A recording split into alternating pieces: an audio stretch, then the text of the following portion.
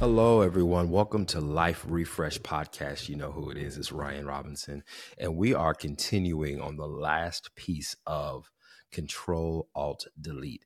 And again, we've been going through this incredible series talking about the things that through several combination of keys actually inhibit us or actually cause relational damages and relational challenges that actually, if done correctly and done in combination, reset a relationship. Now, with any kind of computer, we know sometimes we need to shut it down. But usually the combination of keys are used when there's a challenge with an operating system. You can't get to certain functions, a program freezes, the mouse freezes. So at the end of the day, Control-Alt-Delete is what actually causes us to do a hard reset. Not an easy click the window or click the apple and do a shutdown or a restart. No, you need to actually do some effort and do some things yourself that actually cause a hard reset. So this was an incredible opportunity for us to go through this, and we're on the last key, delete. Everyone knows what the delete key is. It is, if you make an error when you're typing, you essentially are able to go back. You go back in reverse, remove the previous character, and then be able to properly put the numbers back in or put the word back in or spell whatever you're trying to spell correctly. And this is one of the things that in any case, especially when we are in relationship, there's a lot of things we need to delete. There's some habits that we need to delete. There's some perspectives that we need to delete. There's also some really bad perspectives or maybe assumptions we've made about the person that we're with. But I will say this, the biggest thing that we really have to do when it comes to deleting in a relationship is being able to forgive. That's an F word that nobody really likes to say. Forgiveness. And we know what this word is. We understand what forgiveness is all about. But what we don't realize is what happens when we only forgive halfway. We forgive enough that it doesn't cause us too much stress, enough for us to move on, but not enough for us to completely close a chapter. Now, this is the thing about forgiveness. Forgiveness is for us. It's a gift that we give to ourselves. Okay. There are times when we might have forgiven someone that doesn't even know they need to be forgiven. They don't even know they did something wrong. So forgiveness is not for the other person. It's actually for you. I believe Nelson Mandela had the quote that said, unforgiveness is like you drinking poison and expecting the other person to die. That sounds crazy, right? Like you're taking something that you're expecting the other individual on the other side who offended you to be taken out by what you ingested in your own system. But what it's doing is eating you from the inside out. So you never really know how much unforgiveness you have until you start exhibiting characteristics and behaviors like frustration, which is subtle anger with someone. We have, I can't remember the other word. You're looking at passive aggressiveness. Again, another form of anger that takes place that most people like, oh yeah, it's undertonings of anger. And essentially it's because we have not forgiven someone based on the offense that they have done to us and maybe not have been aware of doing, that we have caused, it builds out particularly a wedge between individuals, relationships, friends, what have you. Okay. And a lot of times what happens is we don't talk about the things that we are offended by. And because we get in our feelings and our emotions about the things that we get offended by, we don't have the opportunity, or we don't give ourselves the grace to actually address that, because we think that there's going to be recoil. We think that there's going to be denial. So we end up thinking for the other individual about how they're going to handle a circumstance and situation that they have never, ever perhaps been aware that they have done to you. Okay. So this is why I feel like delete is so important for us. So the delete key, let me get to that history, and then we're going to jump right into some text. The delete key is used to remove characters or data, symbolizing the removal or end of something. Okay. And we talked about just briefly here about forgiveness, but I want to give some context from the Bible about forgiveness. Okay. And I'm going to go to Matthew chapter 18, and I'm going to, we're going to start at verse 15, and we're going to go a little far into a couple different scriptures here. But if for all the readers and those who are taking notes, we're going to go to Matthew chapter 18, starting at verse 15. Okay. We'll probably read about 7 or 8 verses. Okay. Bible says, now, if your brother sins against you, go and tell him. Okay. Well, let me go back here. This is how the Bible talks about addressing issues with someone. Okay. This is how we should do it. If it's in the Bible, it's probably highly recommended to work. I highly recommend, if there's anyone that you have discord with, frustration with, aren't able to talk to, are still angry with, this is something that you should have in your back pocket and understand how to manage it. Again, not everyone's perfect at it. I myself have not been perfect with it, but I do know that this does work when it's put into action. Okay. So I'm going to start again. Matthew chapter 18, beginning at verse 15. Now, if your brother sins against you, go and tell him his fault between you and him alone. If he listens to you, you have gained a brother. If he does not listen, then take with you 1 or 2 others, that by the testimony of 2 or 3 witnesses, every word may be established. If he refuses to listen to them, tell it to the church. And if he refuses to listen even to the church, let him be to you as a Gentile and a tax collector. I'm going to keep going because that was pretty heavy. Truly, I say to you, whatever you bind on earth will be bound in heaven, and whatever you loose on earth will be loosed in heaven. I say to you that if 2 of you agree on earth anything they ask, it will be done for them. For my Father who is in heaven, for where 2 or 3 are gathered in my name, there I am in their midst. Here it is. Then Peter came to him and said, Lord, how often shall I forgive my brother who sins against me? Up to 7 times? Jesus said to him, I do not say to you up to 7 times, but up to 70 times 70. Therefore, the kingdom of heaven is like a certain king who wanted to settle accounts with his servants. When he began to settle his accounts, one was brought to him who owed him 10,000 talents. But since he was not able to pay, his master ordered that he be sold with his wife, their children, and all they had, and payment to be made. So the servant fell on his knees, pleading with him, saying, Master, have patience with me. I will pay you everything. Then the master of the servant was moved with compassion, released him, and forgave him of the debt. But that same servant went out and found one of his fellow servants who owed him 100 denarii. He laid hands on him and took him by the throat, saying, Pay me what you owe. So his fellow servant fell down at his feet and entreated him, saying, Have patience with me, and I will pay you everything. But he would not, and went and threw him in prison until he would pay the debt. So his fellow servants saw what took place, and they were very sorry, and went and told their master all that had taken place. Then his master, after he had summoned him, said to him, "Oh, you wicked servant, I forgave you all the debt because you pleaded with me.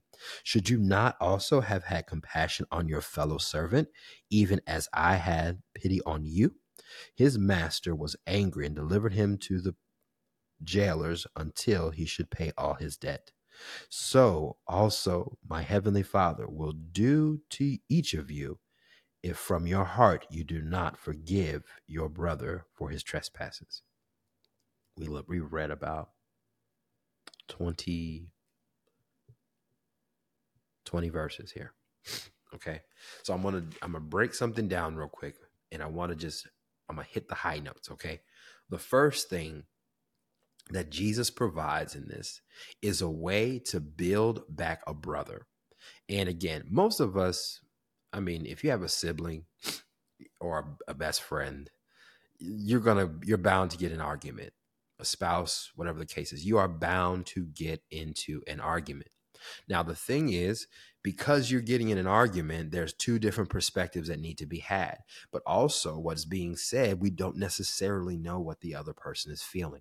So if there is an offense that's taken place, it is, especially if it's offended you and not the other person, what makes it difficult is that if you're offended, you need to bring it up to that person and make them aware that they offended you, right? Now, if the person denies it and says they didn't do anything, then you're like, okay, wait a minute. I need them to be aware, because right now you're bringing awareness to a particular issue, a challenge, right? Now, if that person does not have the adequacy or the self-awareness to be like, you know what, perhaps I might have done something wrong to offend you, then you bring other people around that can help you, that can help be a guide, that can help cultivate a conversation, particularly those that may not have been associated or know about the circumstance, right? So they're just an outside perspective, just not having a whole lot of relational equity in it. They're just looking at the situation objectively, right? Now, what ends up happening is they say if the guy doesn't even respond to multiple people trying to tell him or her the truth, then you're saying, all right, I'm going to take it to the church. If the church makes a call, or the church leader makes a call and it doesn't work, he says, treat them as a Gentile or a tax collector.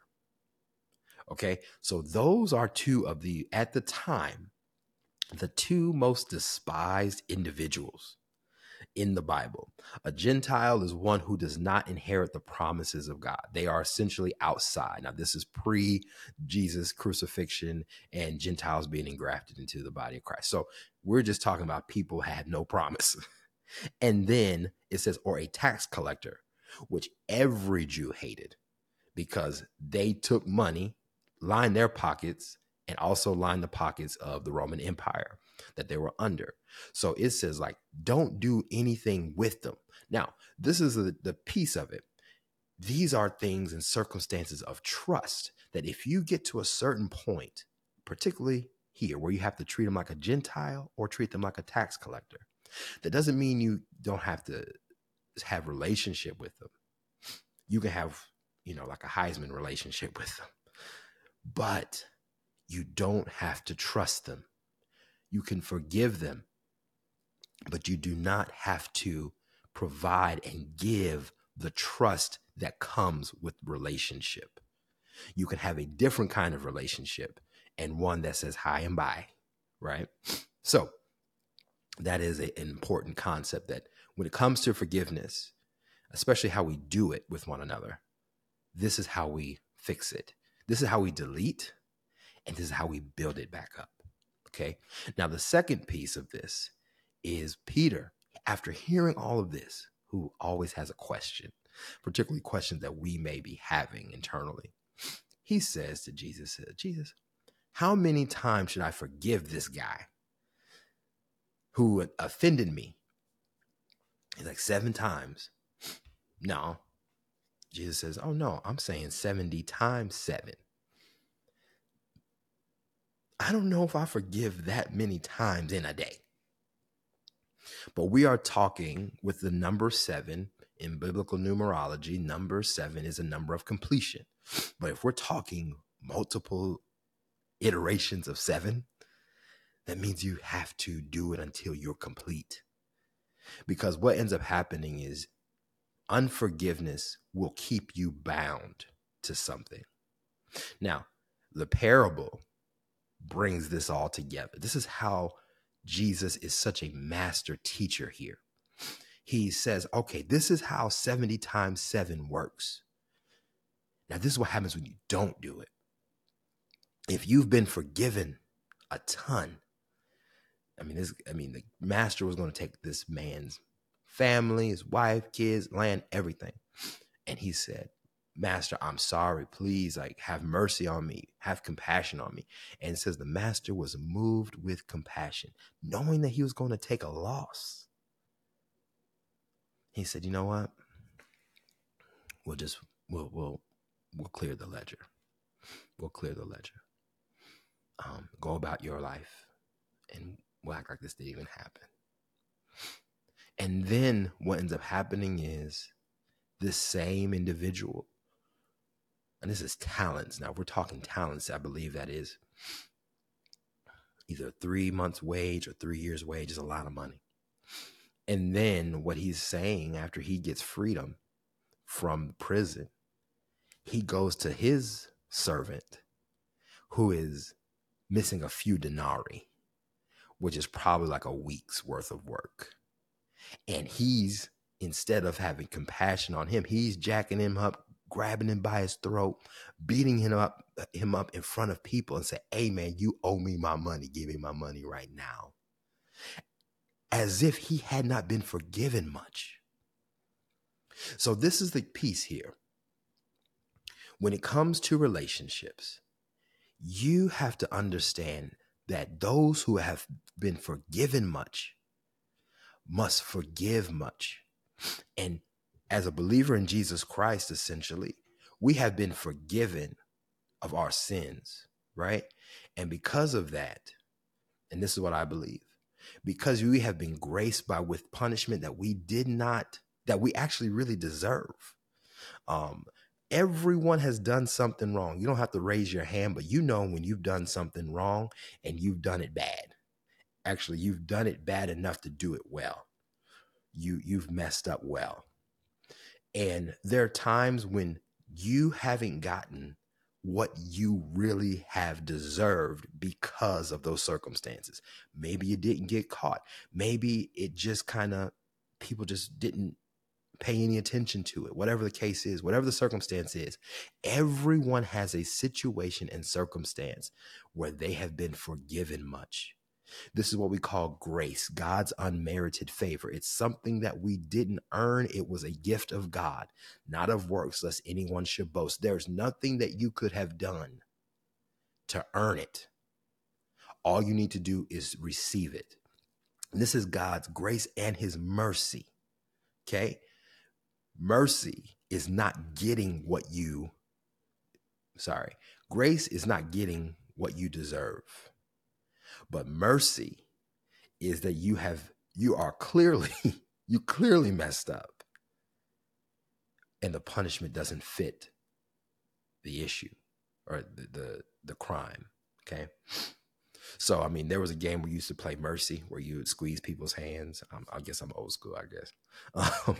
But you would try to find and get people to say mercy. So you're going through pain, or you're squeezing hands, or you're shaking hands, trying to twist somebody's arm, and you would say mercy and tap out.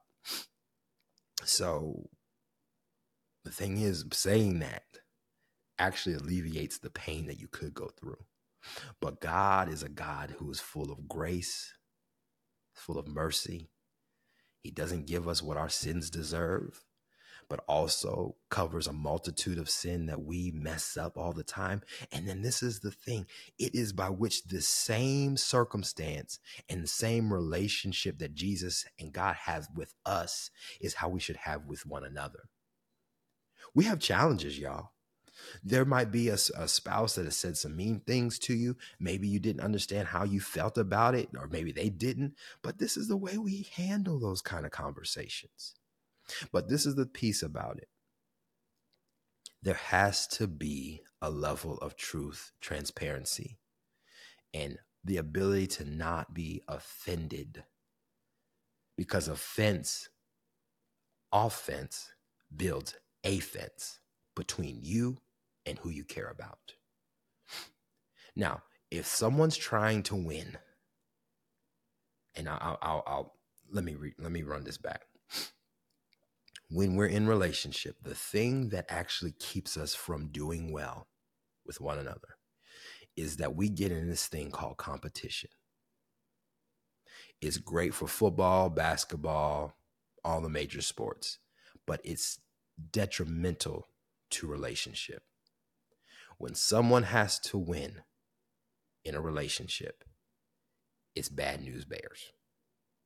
Okay? I want to make sure you hear that in this podcast.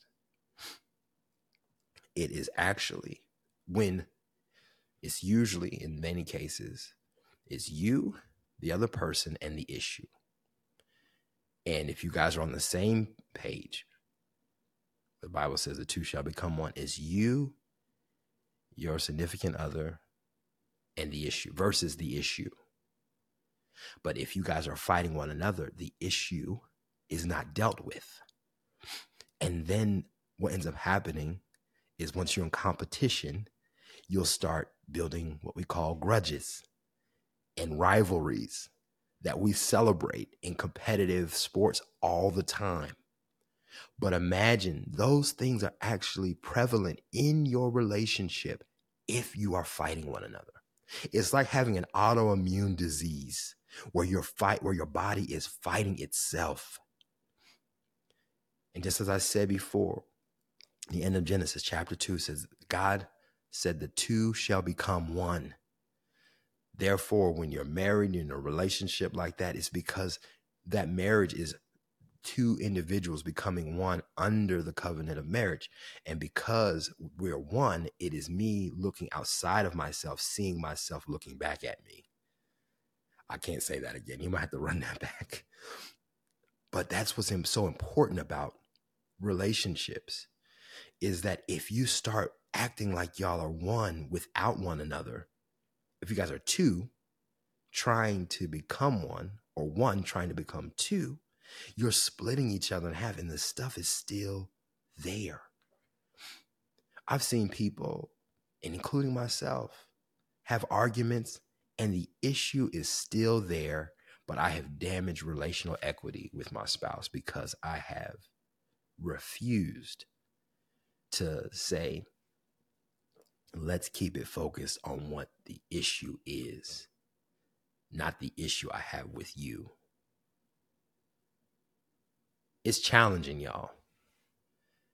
And those are the things we have to delete. Because if we delete those, we can really get back into building something that's better. Better relationships, better friendships, better parent to child relationships. Simply because we chose to forgive, have a deep conversation, or just a truthful conversation. It doesn't have to be deep. It just has to be real, transparent, and honest. And I guarantee that you will have the reset that you need if we have it all set properly, putting everything in perspective. The crazy thing about this particular key set is that CTRL+ALT+DELETE does not cause all of the circumstances that I talked about to happen all at once. It's not creating new characters. It's not finding alternate keys. It's not deleting characters on the page all at the same time. It's not doing anything. It's not doing all of that at the same time on your screen. But once you do the combination, it actually unlocks a whole nother function. That is necessary for a reset. You can't just do one. You can't just do two. It needs to be all of them. That you relinquish control. That you submit your alternate views for the better view of the relationship. And then you delete. You go back, delete what you had, delete what you said, and build something back new. But all three together will create a great relational reset. Like I said, keep it locked here. If you haven't yet, share it with someone. Again, I believe this will help someone out there. And if you haven't yet, subscribe and share. Until next time, see you on the next pod.